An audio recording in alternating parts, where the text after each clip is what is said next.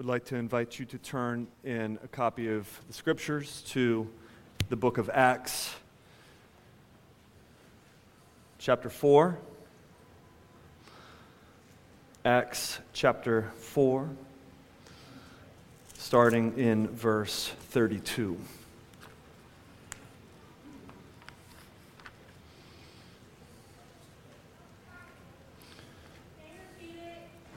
Acts chapter 4,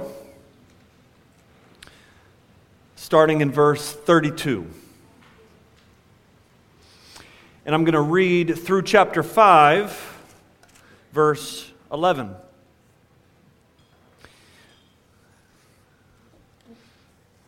When you got it, say, I got it.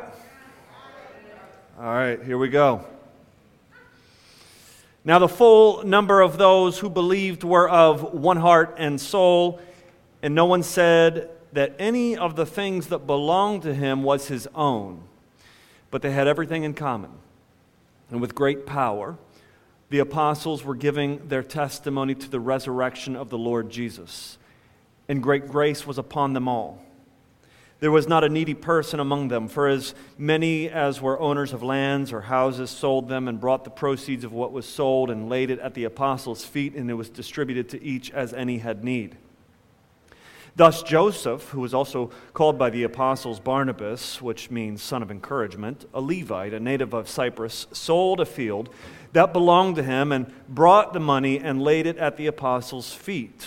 But a man named Ananias and his wife Sapphira sold a piece of property, and with his wife's knowledge, he kept back for himself some of the proceeds and brought only a part of it and laid it at the apostles' feet. But Peter said, Ananias, why has Satan filled your heart to lie to the Holy Spirit and to keep back for yourself part of the proceeds of the land? While it remained unsold, did it not remain your own? And after it was sold, was it not at your disposal? Why is it that you have contrived this deed in your heart and have not lied to man but to God? When Ananias heard these words, he fell down and breathed his last. And great fear came upon all who heard it. The young men rose and wrapped him up, carried him out, buried him. After an interval of about 3 hours, his wife came in, not knowing what had happened. And Peter said to her, tell me whether you sold the land for so much. And she said, yes, for so much. But Peter said to her, how is it that you have agreed together to test the Spirit of the Lord? Behold, the feet of those who have buried your husband are at the door, and they will carry you out also. Immediately she fell down at his feet and breathed her last. When the young men came in, they found her dead. And they carried her out and buried her beside her husband. And great fear came upon the whole church and upon all who heard of these things. I want to talk to you this morning on the topic of inside-out spirituality. Inside-out spirituality. And I want to contrast that with a fake outside-oriented spirituality. So let's pray and let's ask God for His help as we dive into these words. Father, we do pray that you would help us this morning. We believe that this is your inspired, inerrant word for us today. It is true, it is powerful, it is living, able to convict us, encourage us, rebuke us. We pray that you would do that for us this morning. I pray that you would help me to communicate with clarity the truthfulness of your word, that I would speak not my own ideas, but your ideas. And I pray, God, that you would help us have hearts that are open, ready to receive your word this morning. It's in Jesus' name we pray. Amen. Let me begin with somewhat of a parable. There was a great ship that sailed the ocean for 4 decades. And it was about to go out for its final cruise. The mechanics were checking out the ship, inspecting it, and they discovered that the 4 smokestacks on this great ship had all deteriorated. The steel that formed the smokestacks was gone It had completely corroded, and all that was left was 30 coats of paint. So they brought this terrible news to the captain, and they said that the steel is gone, and you're looking at smokestacks made of 30 coats of paint. And the captain looked, and he said, well, they look good. The mechanic said, yeah, they do look good, but there's nothing on the inside. The captain said, it doesn't matter what's on the inside. They look good. Let's go to sea. I wonder what is on the inside. I wonder if we look good on the outside. But church, what is on the inside? As you present this glossy veneer to the world, does it matter what's underneath? As you focus on a positive social media presence, does it really matter what your offline reality looks like? As you present a positive public life, does your private life matter? As you focus on external actions, do your dark secrets matter? God's Word is as relevant today as it was 2,000 years ago. We are living in an era in which Christian celebrities, well-known believers, defenders of the faith, are exposed as hypocrites. Christian leaders who have become obsessed with their internet presence, who profess godliness, yet in secret live lives filled with alcoholism and pride, who confess the Orthodox Christian faith, but privately are involved in sexual scandals. I wonder if this cultural skepticism of the idea of truth has invaded the church. You know what I'm talking about? Like in the culture, they say truth is relevant. In the world, they say, look, truth is whatever you make of it. I wonder how many of us are tempted to believe that truth is whatever I want to make of it. I wonder if we believe that the public image of who we are is actually true, regardless of the secrets we carry. I wonder if we have come to believe that as long as people think highly of me, then it doesn't really matter what is true. In the first church, what we see is that they were not changed from the outside in, but their change came from the inside out. It was first an internal transformation that then moved outward. Let me show you what I mean. First of all, their fellowship was inside out. Their fellowship was inside out. If you look in verses 32 through the end of the chapter, we see this beautiful picture. This is how our passage begins. It starts with a beautiful picture of fellowship. And right there in verse 32, it says that the full number of those, that would be about 5,000 people, remember. 5,000 believers who have now come together since the day of Pentecost. It says the full number of those who believed were of one heart and soul.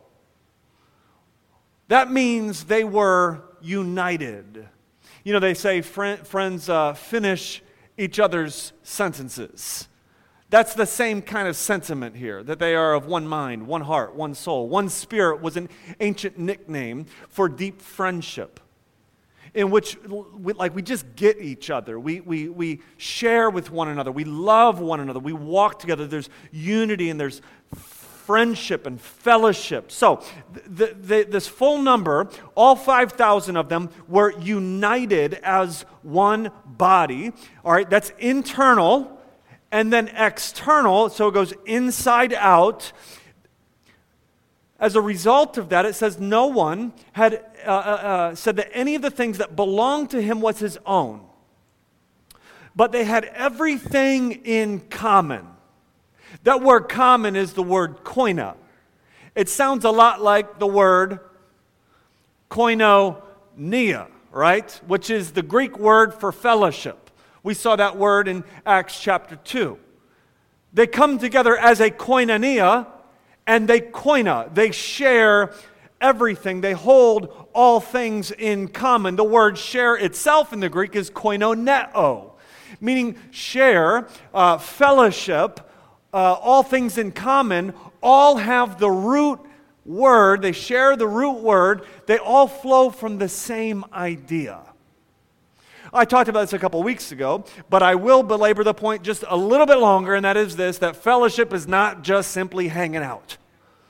But fellowship is this coming together as one community. And what happens here is that the things that they own, they act like they don't even own these things, and they share with each other. Now, this is not a ban on private ownership.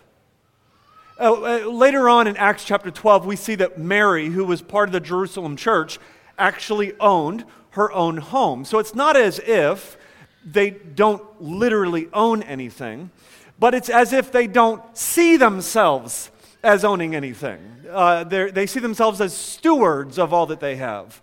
And so then what they do is they hold everything in common. There's this willing nature to this. They are willingly sharing what they have with each other. But here's the point I'm chasing at, is it begins where? It begins in the heart. It begins in the inward reality of being of one heart and one spirit, and that happens through what we saw in Acts chapter 2, the power of, come on, the Holy Spirit.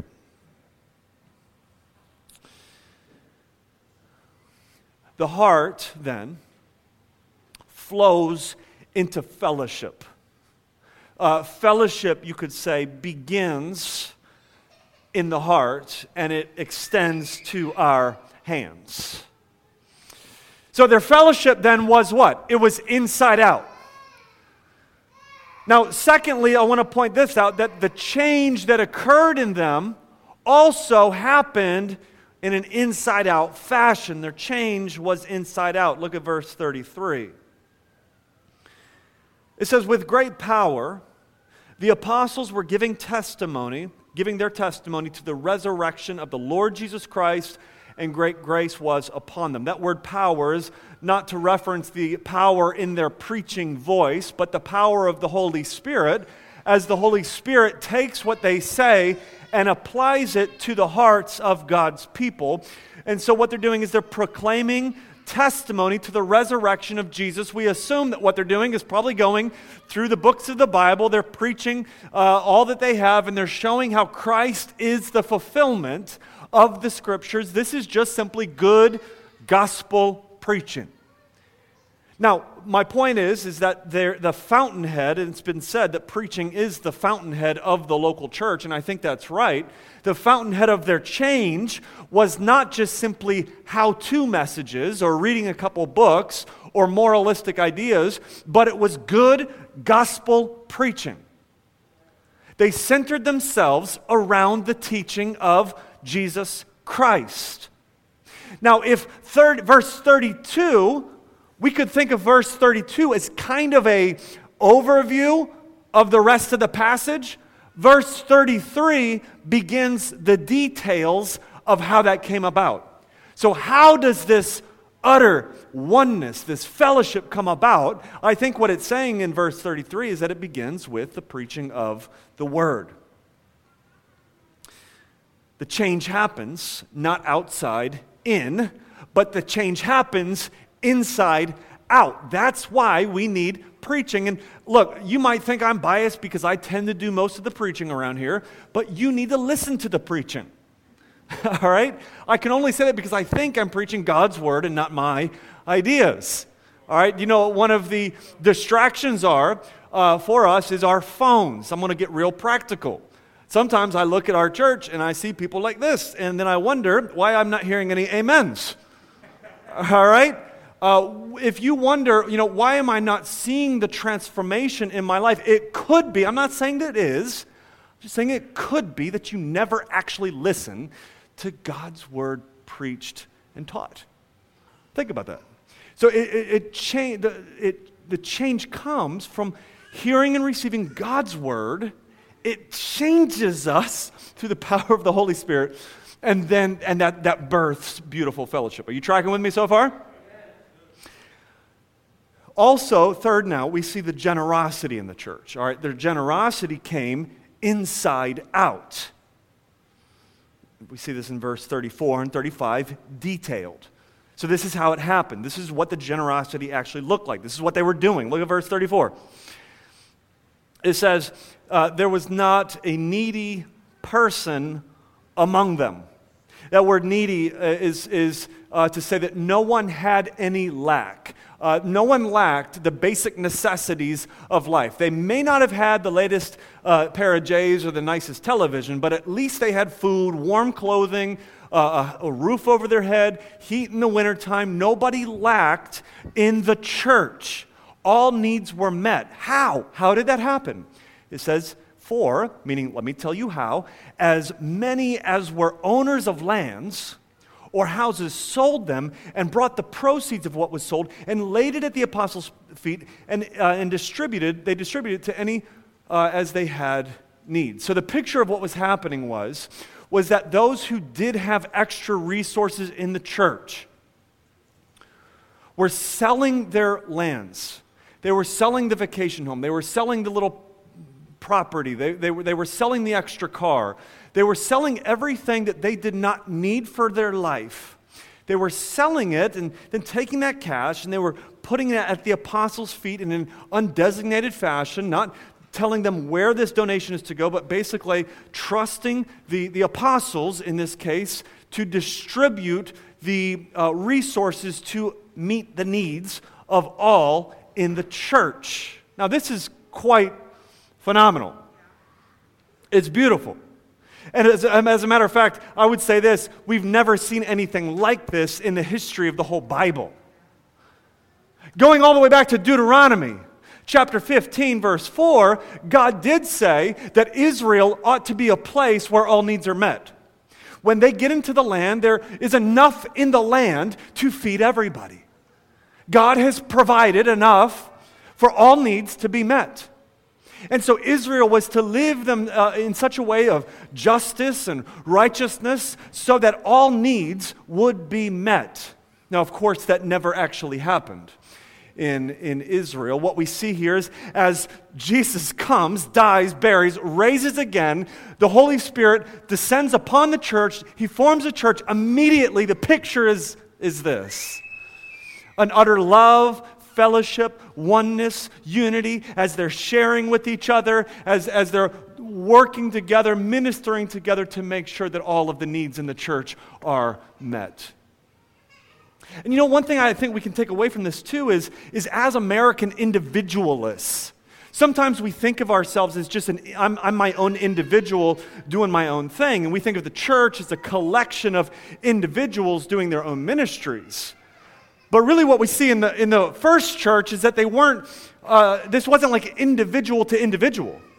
This was individuals to the koinonia, and then the koinonia serving together as a church. And it was truly, truly, truly remarkable. Yet, I need to say this, it's also attainable. This isn't something that is so ridiculous that, we would have to put guns to people's heads to actually live out. This is actually very attainable. Just simply don't cling to what you own. If you have something extra, give it away. Meet needs. Create resources. Create a storehouse of opportunities and goods that can be used to meet the needs of those who might lack within the church. It's attainable. And I would say this too, is don't just simply look at the rich. Don't wait until you have plenty to be generous. If you're not generous with the little bit that God's given you, I guarantee you will not be generous with the lot of bit that you hope to get one day. Don't wait until you have plenty to be generous.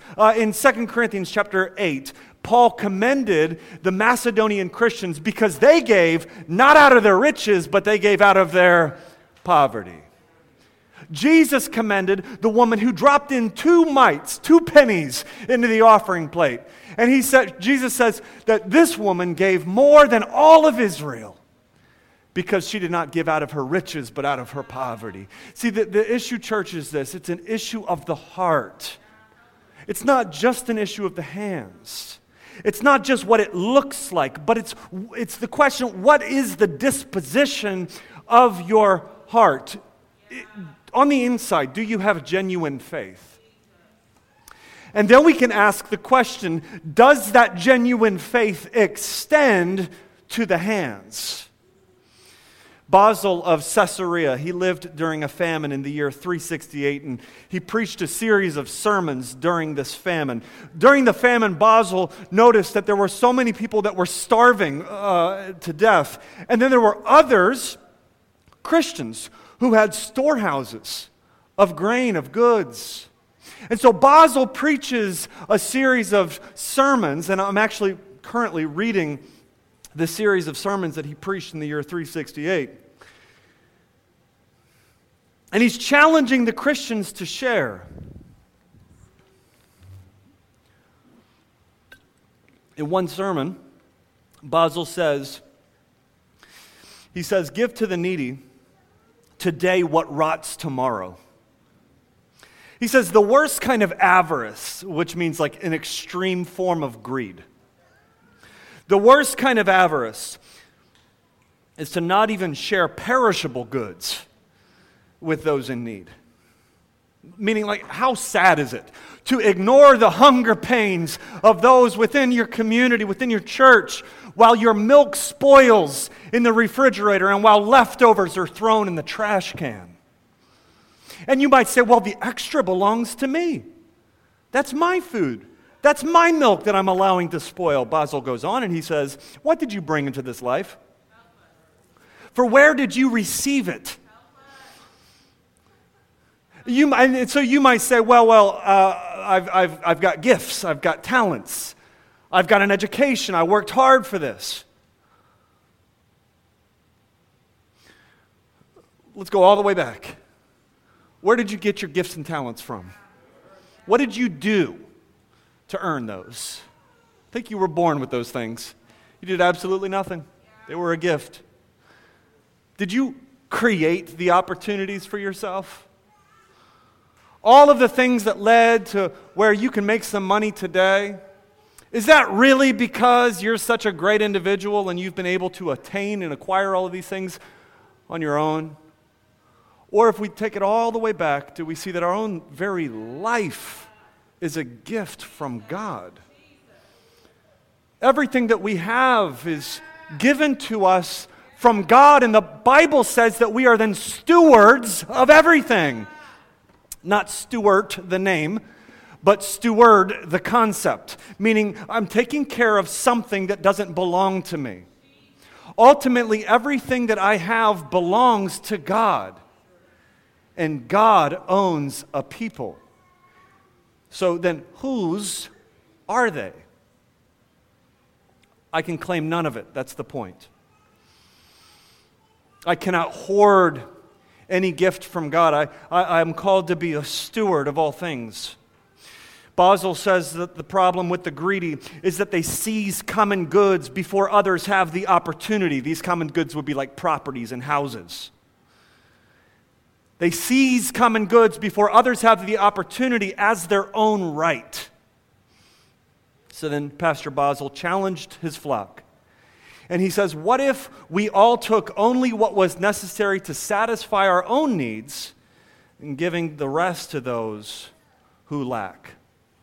He goes on to simply say this, no one would be in need. Well, I think that's the picture of what's happening here in the early church.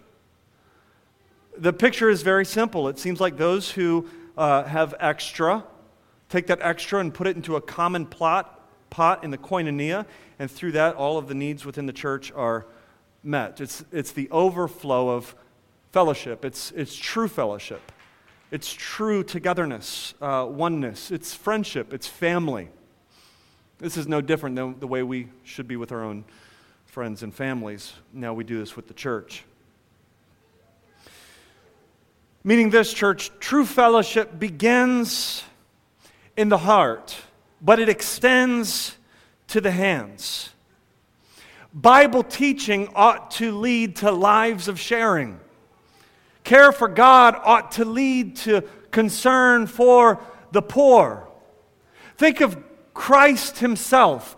Our redemption was not an intellectual experiment. Yes, it was first in the mind of God, but it didn't stay in the mind of God. The Father sent His Son to be the Savior of the world. You tracking with me? Like Jesus actually came to purchase our redemption on the cross. Meaning all of the goodness of what we hear preached and what we study in the Word ought to flow into holy living. Now, all of that is my introduction for my sermon. My sermon, all right, my introduction is entitled Inside Out. All right, check this out. My sermon is entitled Fake Spirituality. I just faked you out right there, all right? I don't care what you call my sermon. But here's what I want to try to get at, though, is that all of that becomes a preface for the Ananias and Sapphira story. Because what happens is we see this radical generosity being lived out. We see this beautiful fellowship, and then you find some frauds who say, I want the accolades of generosity without the action of generosity. So let's move into the next section here. There are two real estate stories. The first one is of a man named Joseph. His nickname is Barnabas, which means son of encouragement. He's a Levite from the priest clan. He has a property, and he sells it. And it says in verse 32 that he brings, or verse 37, that he brings the money and he lays the money at the apostles' feet. That was the custom of donating it to the community. Now, the very next chapter and verse starts with a but. Like sometimes you got to remember that like chapter divisions are not part of the original language, and sometimes they don't help us track the flow of the story. In chapter 5, verse 1, it says, but, meaning in contrast to Barnabas. But there was another man named Ananias and his wife Sapphira. They also sold a property. So Ananias and Sapphira evidently see the Joseph thing go down. They see Barnabas sell the property. They see him get all the accolades likely. They probably see him get a bunch of praise from the people. And they say, we want to look spiritual like that. We want that kind of accolades. But we don't want the action. We want the look without the love. We want the praise of man more than we want the praise of God. And so what do they do in verse 2? It says, with his wife's knowledge, so they're working together in this scheme, he kept back for himself some of the proceeds and brought only a part of it and laid it at the apostles' feet. Now, Peter, we don't know how, but it's certainly some revelation from the Holy Spirit. Peter discerns that they are lying. And so Peter immediately addresses Ananias, not even so much with a question about whether you're lying, but a question on why you're lying to the Holy Spirit. Peter says, Ananias, how has Satan filled your heart? How have you been so duped to try to lie? Oh, not to man, not to Peter, but to lie to the Holy Spirit, to believe that the Holy Spirit doesn't see the inner recesses of the heart, to believe that the Holy Spirit only sees your external actions, only sees what you present to the world, but the Holy Spirit doesn't actually see what's really going on in your life? How is it that you have been so deceived to believe that you can lie to the Holy Spirit? Verse 4, it says, while it remained unsold, did it not remain your own? After it was sold, was it not at your disposal? Why is it that you've committed this deed in your heart? You've not lied to man, but you've lied to God. Now, at this point, Ananias drops dead. They check his pulse. They wrap him up. They carry him out. 3 hours later, his wife comes in. She knows nothing of what's happened. And Peter now asks Sapphira, what happened? Did you sell the land for the amount of money that was just brought to us? And she says, yes, for so much. Peter then again asks Sapphira the same question he asks her husband, just in a slightly different way. He says, how is it that you have agreed together to test the Spirit of the Lord, to test Him? You know that you are presenting to the world something false. It's not who you really are. How is it that you have tested the Spirit of God? And immediately she falls dead herself. They carry her out, they bury her next to her husband, and it says that great fear came upon the whole church, upon all who heard these things.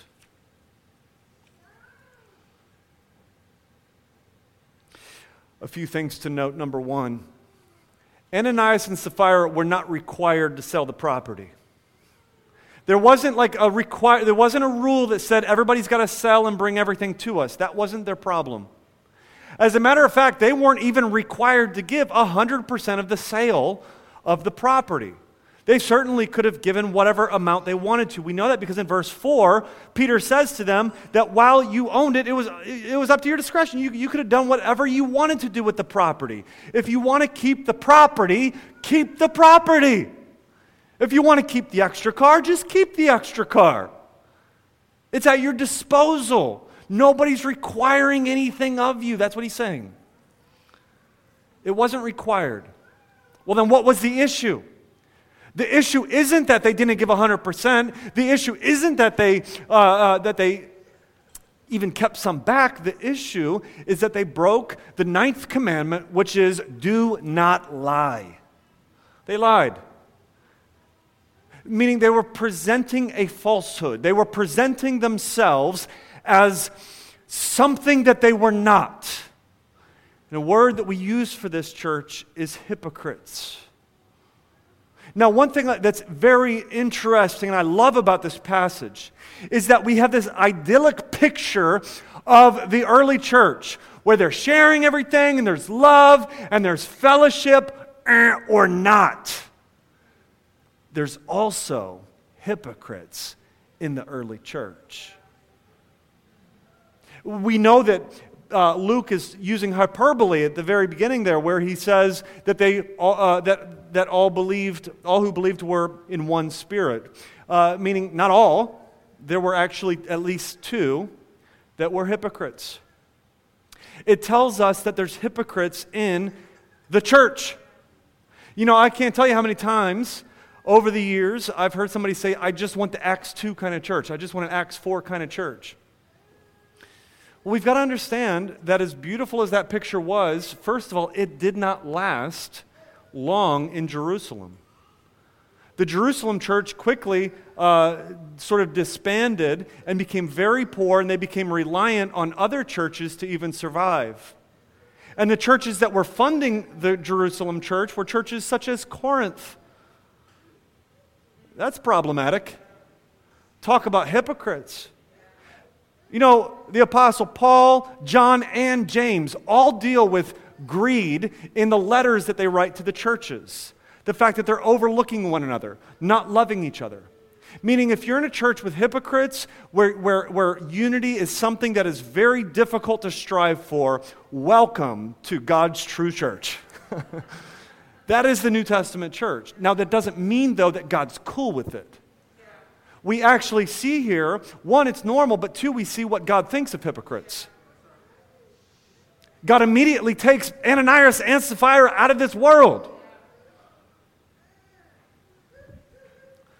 Some people might say that it's harsh. Some people read this and they think, man, God is being so harsh here. How can God be so harsh? This is like somebody who says they tithe, they give 10% to the church, but they actually only give 6% to the church. Boom, you're dead. Doesn't that feel harsh to you? I mean, people probably do that all the time. And I would just simply say this. It's not harsh, but it is unique. Meaning, this isn't clearly what God normally does. God is not normally killing us for our hypocrisy. Otherwise, probably half our church would drop dead. God is moving and acts in very unique ways. And as much as He's healing and performing miracles, also He is performing really crazy excommunications. Again, when someone says, man, I just want to see Acts, I want to see Acts lived out in the church, I'm sort of like, do you? Like all of it? Like the hypocrites die? That part too? I think it's unique. There's something unique here that God is doing to show us that the church must be pure. That hypocrisy cannot be put up with. That it's pure. That it's pure evil. It is driven by the devil, and that it can't exist in the church. Number three. Third thing I want to point out is that the main character here is not Peter. It's not Peter that kills Ananias and Sapphira. Who is the main character in the story? The story is bracketed by the Holy Spirit. In verse 32, we see that they're preaching by the power of the Holy Spirit. In verses 12 through 16, we see the Holy Spirit is moving in power. We see that they lied not to man, but to the Holy Spirit. The Holy Spirit is the main character. The point is this, is that they've tested the Holy Spirit, and the Holy Spirit discerns the heart. He knows your secrets. You cannot fake the Holy Spirit. That's the point of the story. So here's a lesson for us, church. Do not live for the favor of man, but live for the favor of God. Do not live for the applause of man, but live for the reward of God. Do not live before the eyes of man, but live before the eyes of God. We are always going to be tempted to present a more pious and a more spiritual veneer of who we are to the world than what we actually are. We're always going to be tempted to have that dark side of us, kind of like the moon. You see the bright, shiny side, but you know there's a dark side on the other end. Hidden sins. A whole hidden life. And we just hope that it's never discovered. And as long as it's not discovered, maybe it's not even true. What's truth? What is truth, Pilate said. The Holy Spirit knows what's true. He knows what's true. Live before God, not man. Religious folks focus on the external, outward appearances, and they present themselves as so pious. They present themselves as so loving and so generous. But the inward reality is the problem with the hypocrite. Now, those who have given up on religion, they look at all of that and they say, oh, I could never be that. They read Acts 4 and they say, I could never have this kind of love. I could never have this kind of care for other people, for the poor, for the church. I could never live with that kind of fellowship. I could never have those external actions. And so therefore, religion is not for me. The irony is this, is both the hypocrite and the person who's given up on religion are both focusing on what? The external, the outward appearance. But see, the Christian says it's not about the outward appearance. It's not about the external. It's not about the things that I do with my hands. It's not about how much money I give away. It's not about how generous I can possibly be. The Christian says that without Jesus, I would only have fake fellowship. Because what it's about is Jesus. The Christian says that I have been changed not from the outside in, but I've been changed from the inside out. You've got these smokestacks filled with nothing but 30 coats of paint. What do they need? They don't need another layer of paint. There's no amount of makeup that can make this face beautiful. What they need is new steel. They need a transformation that takes place from the inside out. And in theology, we call that the doctrine of regeneration. A transformation that the Holy Spirit does to our hearts. Washes out the inside of the cup. And Jesus says if the inside of the cup is washed, the outside becomes clean as well. So where do we find then this inside out transformation? Oh, church, it's looking to Him. It's looking to Jesus, who thought it not robbery to be equal with God. He had all of the wonders of heaven. He had the riches of glory. He had all of the delights of God. Yet He made Himself of no reputation, took on the form of a servant, and He became obedient even to death. Where does true spirituality come from? It comes from Him who picked me up, turned me around, and set my feet on solid ground. He gave His all so that I might be saved. My story then depends on His story of generosity. What does the Bible say?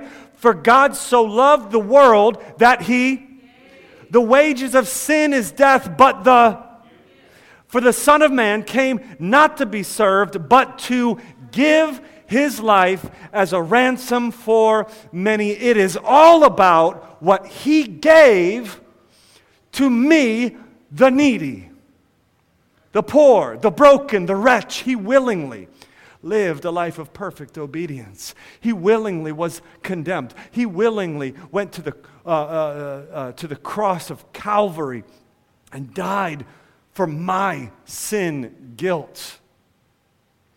But 3 days later, He rose from the dead. And He's coming again. What was it that led this first church to this kind of love, to this kind of action, to this kind of koinonia, this fellowship that they had with one another? It wasn't focusing on external actions. It wasn't moralistic teaching. It wasn't a hypocritical picture. It wasn't presenting a lying act of false piety. What was it? It was an inside-out transformation. They met Jesus, the Spirit woke them up, and Jesus became their treasure. And where your treasure is, there your heart is also. You see, when Jesus is your treasure, you can share worldly goods because they're not your treasure. When Jesus is your treasure, you can even lose comfort in this world because your treasure is in heaven. How could the Macedonian Christians give out of their poverty? It's because they had a treasure that you don't know about. How could the woman give 2 mites? It's because she had a treasure that you don't know about. My treasure is in heaven. And where your treasure is, there your heart is also. So let's celebrate the unity we have in Christ. Amen? one heart, one spirit. And church, let's look like it. Let's look like the unified, loving church that we are because of Him, who's changed us from the inside out. Amen?